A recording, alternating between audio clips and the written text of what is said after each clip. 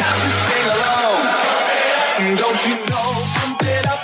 You've got to pump it up. Don't you know? Pump it up. This is the Jason Cavness Experience, hosted by Jason Cavness.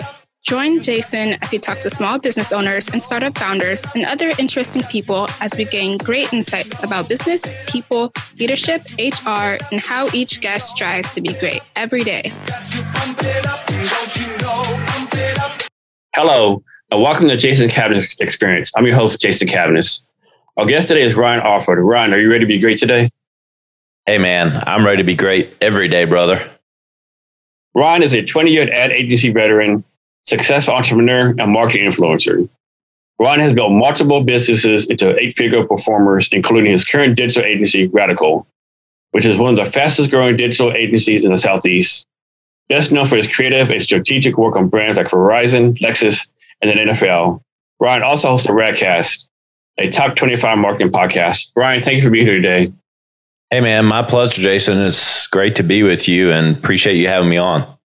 So Ryan, talk about how you became to be a career marketer. How does that work? Well, I think I was born with it.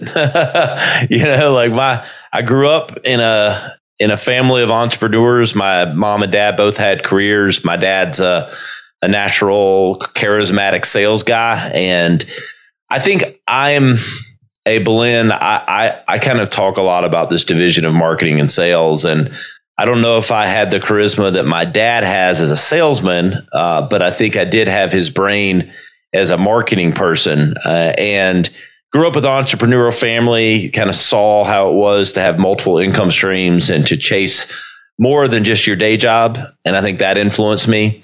And then I was always driven to kind of be myself and always thought, I think I had a creative brain of sorts. And I think that translated to the marketing world and being, I think I'm equally entrepreneurial and equally a marketer. I think I've worked for other people. I'm not one of those entrepreneurs that couldn't work for others. I just always had the entrepreneurial spirit, and the places I have worked, I think that's been of value to the people that I work for. But, I was a marketing major at Clemson. I, was one of the few people to come out of your college and go into a field that was exactly like what you were lined up for, which for me was at an ad agency, cutting my teeth early on. And I think it all started early with just kind of having both that entrepreneurial and marketing mindset for consumer behavior and how you motivate people to take action, which is what I think marketing truly is. Ryan, can you tell us some more about the advantages and what you learned from your parents, entrepreneurs? I mean, that's a great advantage, right? Learning entrepreneur as a child, right? Versus, and so many people don't have that advantage growing up. Yeah, man, it was interesting. My parents were not, this wasn't like they were Netflix entrepreneurs, We were deeply seated in the lower middle class of South Carolina, and Easley, South Carolina, which is right outside of Greenville, which is somewhere where I live now. And they were serial entrepreneurs in that they did everything from garage sales every other week to my dad having 2 or 3 kind of side jobs, doing a number of things from an income stream. And I think I just learned that there's a lot of ways to make money, that I think sometimes, and a lot of my friends in my era, it was growing up where you go to college, you get a job, you do that job, you get health insurance, you get life insurance, and you save, and that's your thing. But I grew up in a family that did those things, but also had a floral arrangement company that my mom run, or my dad was distributing, he was one of the first multi-level marketing guys. He had a day job in sales, but then he's doing workout powders and different things, even when I was growing up. And then he was, also, it seemed like we had, I joked about the garage sales, but we were the perennial garage sale family of what seemed like 4 garage sales every summer. And so I watched, my parents kind of piece together a middle-class income through 4 or 5 things and not just one. And I think it made me realize that there's not just one path to building your home economics and your home, I don't know, income. And I think that did impact me quite a bit. I remember when I was growing up, I would like sell newspaper, wash cars, cut grass as a kid, making money. And one time I lived with my aunt and uncle for a year when I was high school. And my uncle took me cut down trees and start selling wood, right? He was like, there's always a way to make money. You just had to figure it out, right? I'm pretty sure the same way, I'm guessing. Yeah, man. I mean, my first real job, I was like, I think I might have been, I don't know if I was an illegal worker or not. I think it was 14 or 15. Yeah, we won't talk about that, right? We won't talk about that, but like not literally, but it was like a family company, it was harmless. But I was like washing dishes at a family meat and 3 restaurant, literally with my hands, like scrubbing pots and pans was my first real job. Other than, the garage sale help and, shoveling baseball cards around. I was a baseball card junkie and definitely had little side incomes like that. But like real jobs was washing dishes. And, I did that for like 2 summers and I'm like, why the hell am I washing dishes? And then started working at like the video store. I'm like 16 years old, like a sophomore and junior. I worked, I played sports, but I worked, pretty much all through high school and in college. Paid my way through Clemson. My parents helped me some. I say it was more like an 80-20 plan. 80% on me was student loans and working and waiting tables. But, I learned a work ethic. And I think my parents would argue, that work ethic improved over time. But I always knew and had to make my own way to kind of buy the things that I want. And from an early age, I liked what I liked. And my parents thought I had rich taste for a lower middle class family. But you know what? I pieced it together and made it happen through multiple jobs and multiple streams or trades and what they call it, horse bartering or horse trading or whatever it took. But, I always had that about me. How far is Greenville from Columbia? Hour and a half. Yeah. I was stationed in Fort Jackson twice in the Army. Once I was single, I had a great time. Second time I was married, I still had a great time. Yeah, I had fun memories of Columbia and all of South Carolina, Charleston, Myrtle Beach, the whole area. It's a great state. I mean, I grew up here. It's home. I've been everywhere in the state just about and spent time on the coast and the beach. The great thing about Greenville is you're 3 hours to the beach and an hour to the mountains. So you kind of get the best of both worlds. And Greenville's booming because, we're on like Condé Nast, like top small cities in the U.S. now. Like the secret's out where I feel like we're kind of headed towards this Austin vibe. It's pretty, it's cool. Yeah, when Austin was cool. Yeah. Austin's gotten a little crowded for my liking, but I'm hoping Greenville stops short of that. But it's a pretty cool little city. Yeah. So the next question, I'm pretty sure you guys going to be, it depends. But what should an entrepreneur or startup founder or small business owner look for the first marketing hire? Of course, it depends. Like if you're a brand new startup with no money, that's probably one thing. Or if they have like $1 million of funding or, money coming in, how should they look at that? I'll answer that a few different ways. But look, this is even owning an agency now and the hires that I make. I like mutants. Let me explain. We live in a very complex marketing world now. And we certainly, I'm going to talk out of both sides of my mouth. I like to do that. Any good marketer does, right? But we certainly need niche skills. However, it's so complex with the channels, the mediums, the messages, everything that you have to do. I like multi-talented people, multi-talented hires that, a good designer that can also write a little bit, that also happens to be popular on TikTok, that also happens to do a little moonlighting and video editing. Those people are out there. They're getting, I don't know if it's easier or harder to find. They're not easy to find, but they're out there. And give me someone that understands marketing that has 6 pretty good skill sets and has a marketing mind. I tend to start there, especially with early hires. As we've grown as an agency, we've had to get more niche and specialized for certain skills. Like I need a PHP developer, for custom coded website. That's very specific. However, if I'm an entrepreneur and I did this even with my agency starting, my first few hires were very nimble, very kind of multi-talented. And I think if you're an entrepreneur, you need to kind of find those people. And I don't know that age necessarily matters, but it does tend to skew young because they've grown up in this social media world. And unless you're B2B, where social media matters, but maybe it's not, going to make or break the business day one. And again, some of our bigger brand clients, we tell them how important social media is from B2B. But I'm talking on the smaller scale from an entrepreneur. You can get away with hiring, someone a little younger that understands social media, that maybe has 4 to 6 skill sets. That's where, your first hire needs to be, is thinking through that.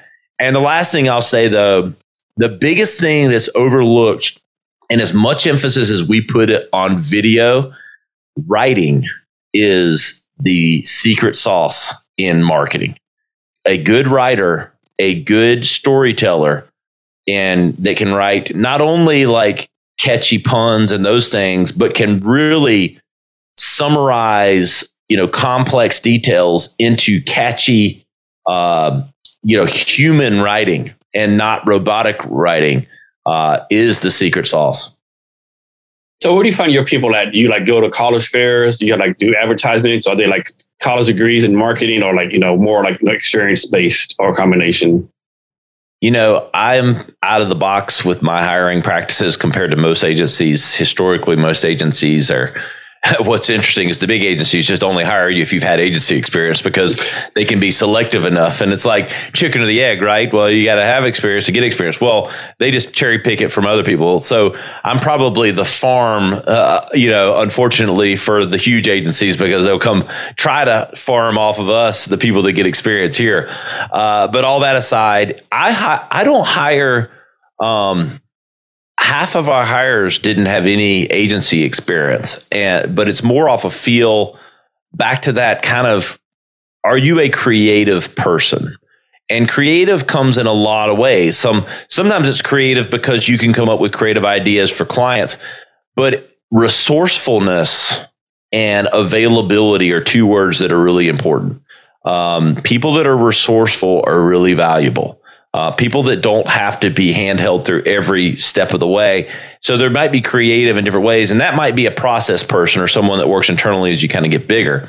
But I find that I interview people, and I don't claim to have, I'm a jack of all trade, maybe master of none, but I've always been really good at hiring people, both for other people and my own company. I think I do it well because I get a vibe for people that I can see through the interview process if they're resourceful, if they're talented, or if they're full of shit. And I'm not batting 100%, but I'm telling you, I'm as good as I've ever met at figuring that out in an interview. I don't know why, but I can kind of see through it. Maybe because I'm a marketer. I don't know. And I'm guessing you're looking for people who are always curious, always learning to learn, right? Kind of humble. 100%. You've actually stumbled upon one of my keys to being successful in general: human curiosity. If you aren't curious, you show me a person that's not curious, I'll show you a person that's an utter failure. Or they've just stepped into money, or because you can't have been hungry in your life for a paycheck or a meal or anything else if you aren't curious. If you are not don't have a natural curiosity about you, I would bet that you haven't had to worry about a lot in your life. But I also think, even for those that may have, whether they grew up with a silver spoon or not, human curiosity is one of the greatest variables of success. Yeah, I think the best way someone can guarantee not to get a job is to ask no questions at the interview. They always ask, any questions for me? You got to have some, even the bullshit made up questions, right? You got to ask something, right? 100%. I ask literally, when I interview someone, I ask 3 questions, and I get enough from them, and they're deeper questions that get at, what I need to hear. And I learn way more from what they ask me than what I ask them. How has COVID changed the way you do business, or is everything stayed the same for you? We're in South Carolina. We're in a conservative state. So, we've been responsible about it. It's not like we're some anti-vaxxers, crazy people. And I'm not, whether or not anybody feel however you feel about vaccines, I'm not even judging that, nor myself. I'm more just saying we haven't had the lockdowns, that other states have, and had the kind of, reaction. So we have been less impacted, at least internally. We have a huge office space. We're almost naturally socially distanced in some ways. So we've been able to kind of stay status quo after the first couple months settled down, which has allowed us to serve our clients better, quite frankly. The remote work thing, to me, I think it's great that it opened up the possibility that some of the time you can work in a hybrid environment. But at the same time, in my view, and where we work best is in a collaborative nature. And that just can't happen in the same way. It just does. People are trying, and I hear people, and they're smart people. I hear people talk about it all the time. We haven't skipped a beat. We're just as collaborative. And I call bullshit because that's hard. I mean, I'm a big remote person. I love remote work, but it's just something about, being in person. It's like you're doing designs and collaborative. It's not the same. Not the same. It is not the same. It just isn't. It's like, I saw it firsthand because we did for a couple months go 100% remote, and we made it happen, and we didn't fall apart and all that. But as soon as we got back together, the productivity went back up through the roof, and like people were like collaborating, and it's just a different collaboration. No, I definitely agree. So, what's your opinion on this? So a few years ago, I was really a big Snapchat fan. I was on all the time, not so much now. I mean, what happened to Snapchat? Like, is this because like Instagram copied everything and TikTok took over? Like, I don't know what happened to Snapchat as far as all that. Well, there's still a niche for it. It's not, I wouldn't, where I classify certain things as DEAD, dead. I wouldn't put, they're teetering, but they're not dead, because my niece, who's like 22, and all her friends that kind of grew up on it, they still use it and communicate through it. And I see a level of it. So I know it's not completely gone. But I think what happened is, you only have so much attention throughout the day.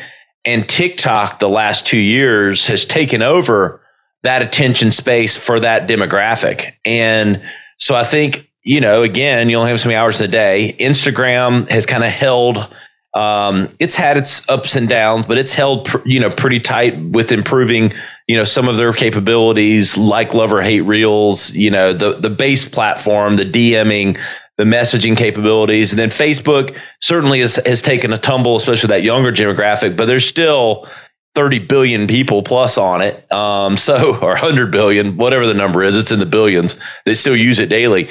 So I think there's only so much attention throughout the day, no matter how fleeting it is. And I think TikTok's just kind of eroded into that.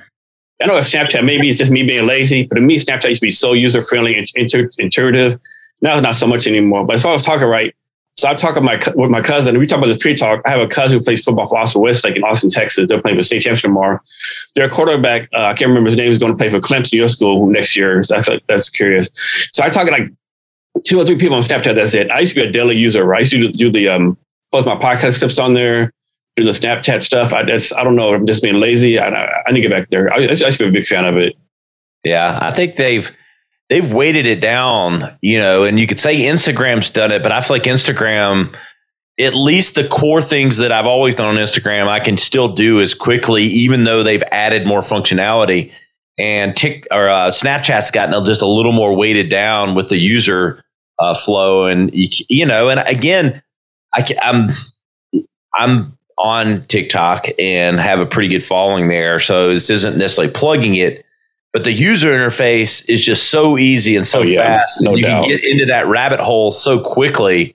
It's just a little more, I don't know. It's just a little more time. And Snapchat's is communication. And I think what's happened is people are getting more entertained more quickly on the other platforms. And then they're DMing and communicating more through Instagram or even TikTok or others, so that communication aspect with Snapchat just kind of diminished. Yeah, I completely agree. And with TikTok, I'm a big fan of TikTok. Like I tell people, why are you on TikTok for? I'm like, cause like there's trash from there's supposed to be like there's like teenage girls dancing, but there's also like there's later in the less even there's like daily HR, a daily sales tip. You do your marketing stuff on there. So I think there's a lot of good stuff on there. You just got to search and find it. And yeah, you just got to get it in your feed. Do searches beyond like every dance challenge. That was kind of all it is now. And it will. definitely aligned to how much time you spend on certain things. You'll see more and more of the same. Exactly. Do you have any recommendations for entrepreneurs to take better advantage of TikTok or social media in general?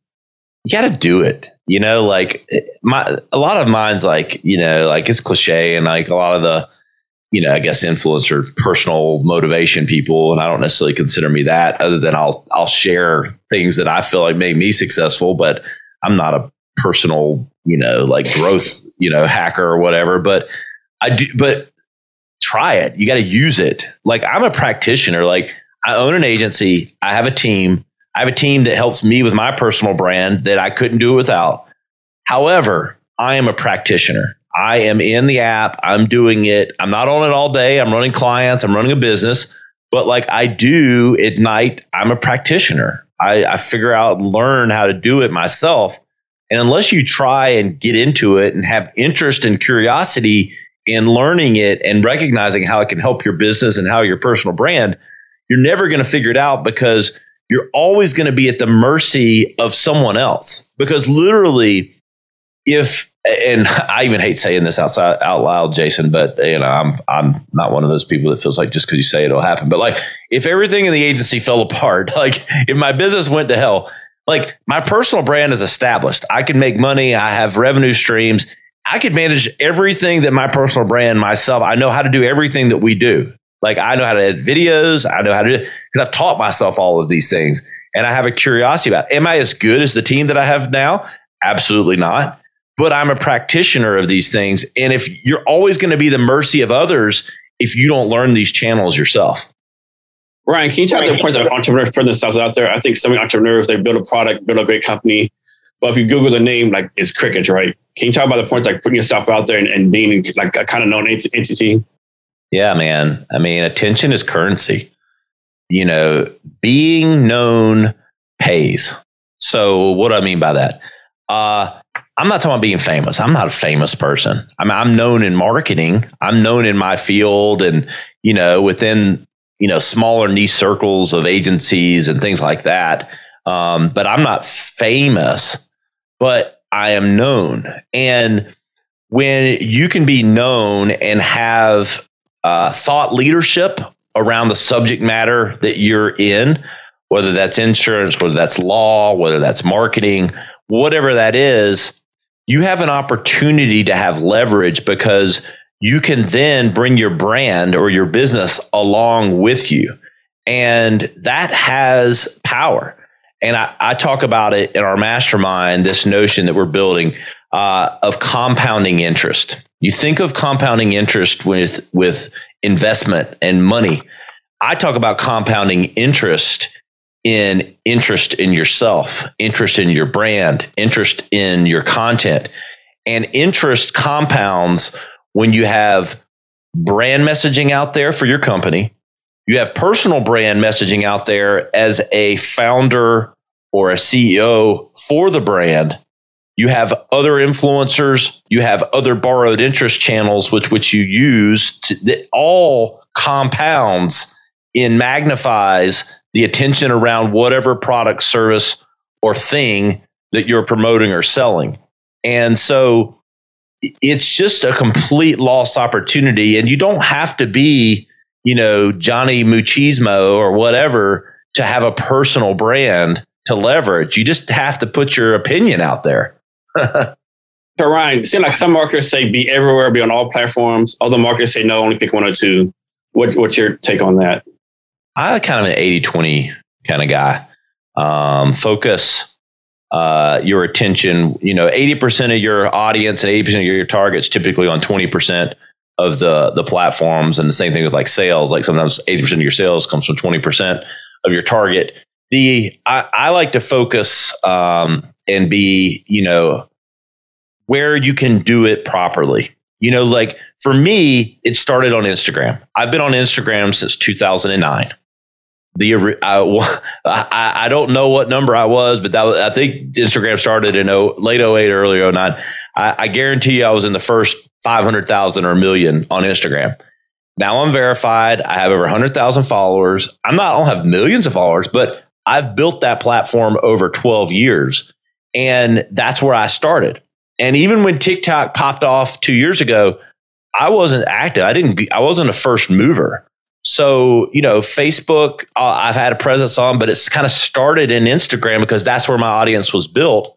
And then I've transitioned in the last year and a half to TikTok and have a good following. I'm verified there, but it happened over time. And so my answer to that is it depends. But typically speaking, I would get one or two channels right, then move on to the others. And if you're in business, then you need to be on LinkedIn as well. So Ryan, you bring up a good point. Can you talk about the fact of having patience for building up your followers? I think too many people think I'll go on this platform in 6 months having me on followers. Like me, I have like 20,000 followers on LinkedIn, but I've been there since 2014, right? Can you talk about having the time, the patience, doing the right way? Yeah, man, that's something I talk about a lot. Nobody wants to hear it, so it's not my most popular content. But short-termism is the plague of our society. Everybody wants everything yesterday. And with crypto and all these things that have made people overnight millionaires and viral videos that can happen, it's turned everybody. Not only we have short attention spans, everybody wants everything immediately. We want, gratification immediately. I really hope that changes over time, but I think it's a real plague of our society. But branding's built over time. It took me, 8 years before anyone gave a shit what I did on Instagram, or to have any kind of major following.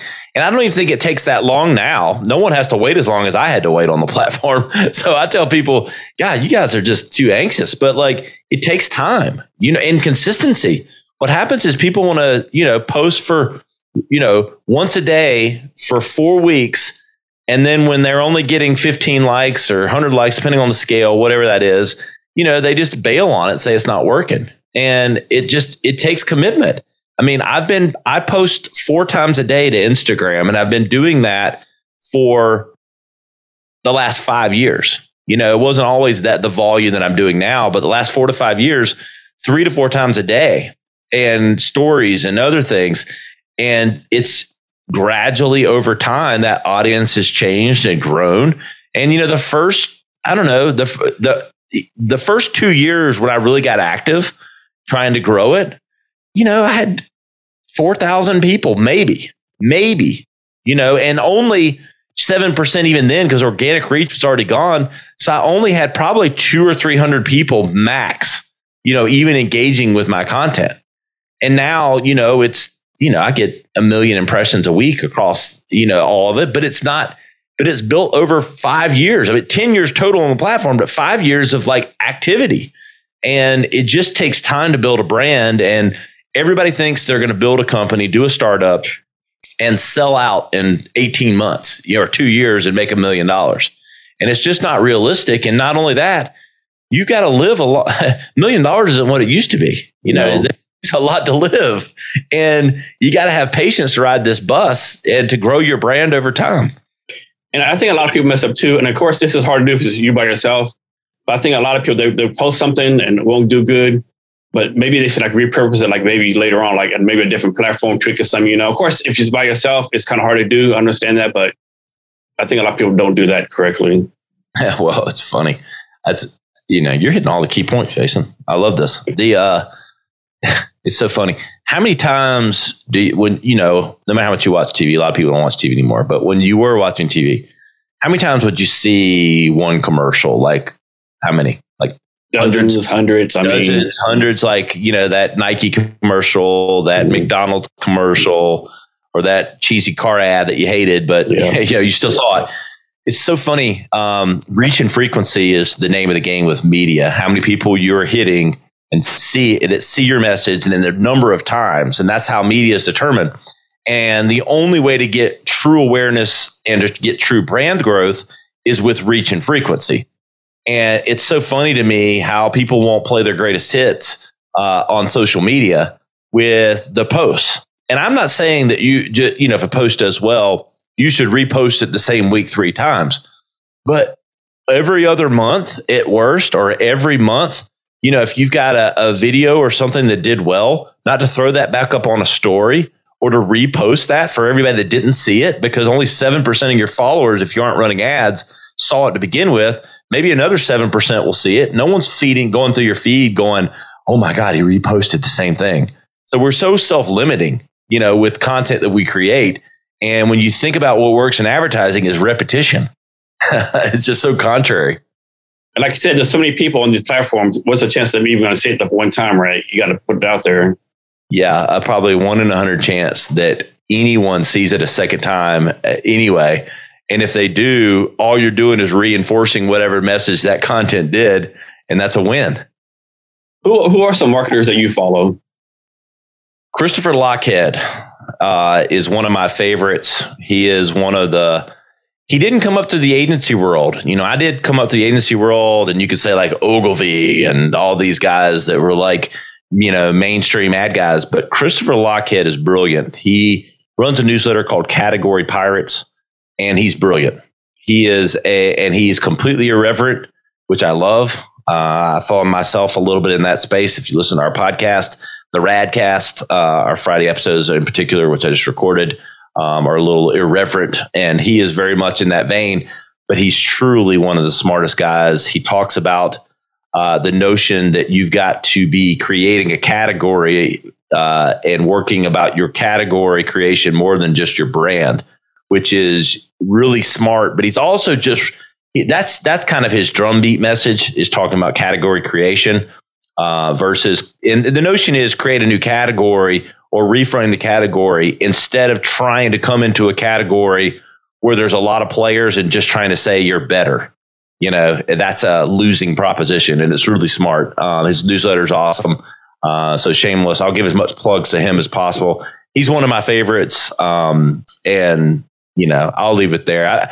I don't consume a ton of content like I used to. And so there's only like 1 or 2 people that kind of almost, other than just in my feed, I'd certainly get that content, but I mean more of like going out and truly seeking out stuff, or stuff that I, kind of let into my mainframe.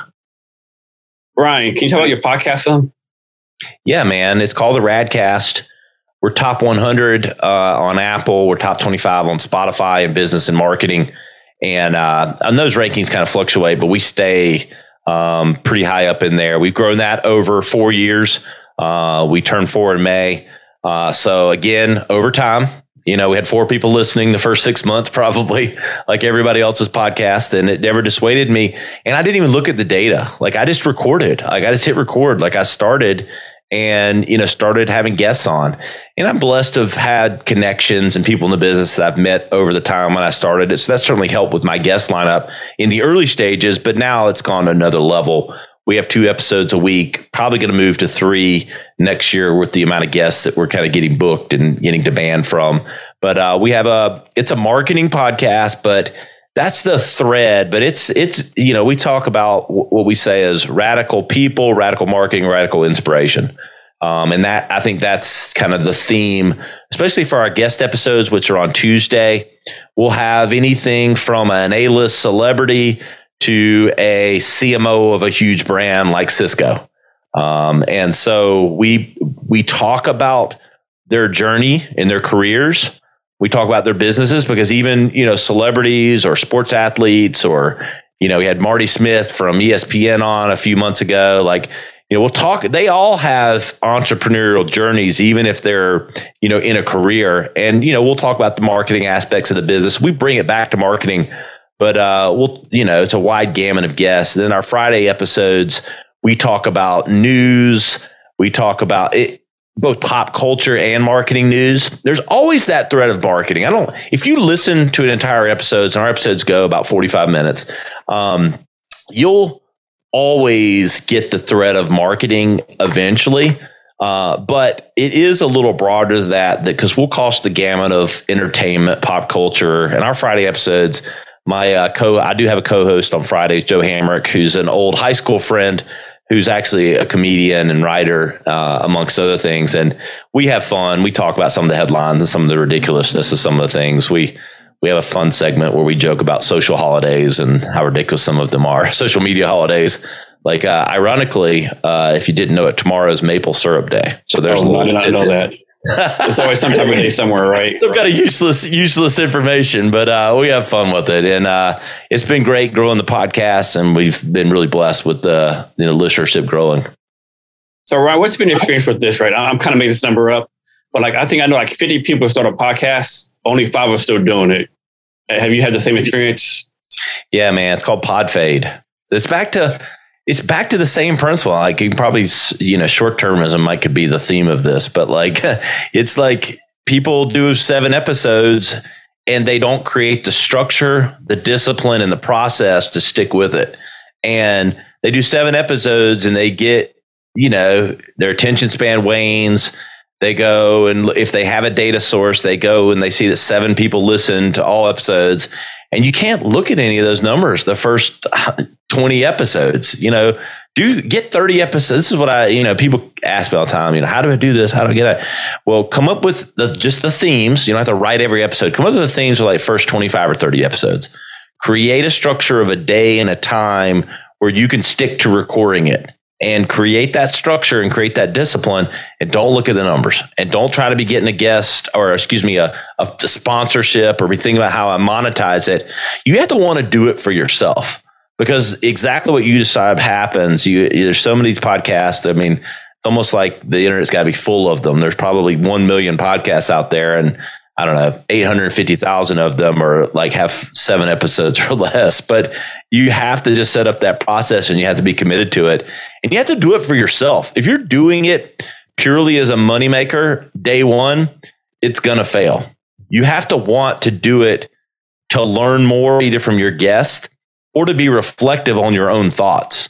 And for me, it does both. And now, because we've gotten popular, it has turned into both a moneymaker and other opportunities for us, more because it's leads for our agency. We aren't even selling ads. We do some stuff with sponsored guests here and there, but it's mainly just 90% of the leads of our agency come through the podcast now. Oh, a lot of people don't realize that even if you only have 30 listeners, right? What would you give to talk to 30 people once a week, right? You'd probably give everything, right? Exactly. And they care what you say, and you're impacting them. That's the thing is and that's when it hit me. I was committed to it when I did it, but so I wasn't necessarily worried that I was going to have the pod fade like we talked about, but I'll never forget getting that DM, from someone saying, "Hey man, I just wanted you to know that I put that into practice." And I was like, damn, that impacted me, one person, if you knew you impacted them positively, much less, to your point, 30 people listen to what you had to say. If you were in a room, you'd be surprised. We look at these numbers, and same thing with followers or anything else. We get so conditioned with this stuff. But you know what? A room full of 30 people, that's a lot of people. Don't tell me that you can get in front of someone and speak to 30 people and you aren't a little greasy handed and a little shaky. Hell yeah, you are. 30 people is not a few people. So when you say I only got 100 listeners or only have 100 followers or 50, imagine 100 people in a room. And they all cared what you did. We should be thankful. I completely agree. So Ryan, next, can you talk about this masterclass you have coming up? And first of all, what is a masterclass? Yeah, man. There's a lot of different things, and we call it a mastermind, a masterclass. Here's what it's going to be. Andy Murphy, he's a friend of mine. He's one of the smartest people there is in brain conditioning and getting to higher levels, because the biggest issue you see with entrepreneurs, with self-starters, with highly motivated people is we as individuals are our biggest limits. It's less about outside forces and more of the things in our head. And so I wanted to partner with Andy to help entrepreneurs or anyone in their journey, whether you're in marketing, whether you're in business. We wanted to help them with both what we're calling brain and brand engineering. And I'm going to be teaching on marketing, personal branding. It's going to cost the gamut of both business branding and personal branding. And then Andy's going to teach people on brain conditioning and how to get out of your head, and exercises and real world practical ways to not limit yourself. Because I think those two things, especially when you're an entrepreneur or someone that's trying to get the most out of themselves and learn about marketing, I just thought those things went hand in hand, because I could teach you all day about marketing and personal branding and media and social media and all these things. But if you aren't out of your head, if you aren't able to put them to practice, or you're going to fade out in 7 episodes on your podcast, then it doesn't do you any good. So what Andy and I are doing is a mastermind, whatever you want to call it. It's going to be once a week training. You're getting one-on-one access to both Andy and I. We're going to teach on a couple of different things each week. And then it's going to be open forum. So you're really joining a community of high performers. And then you get first class access to me and Andy in this forum, in this group. And I mean, it's going to be so much value for people. And it's called the Radical Formula. And we think it's going to be a difference maker for a lot of people. And you can learn more at theradicalformula.com and get signed up for our newsletter, because it's going to be launching next year. Is there a certain demographic that should be attending this? Honestly, if you want to get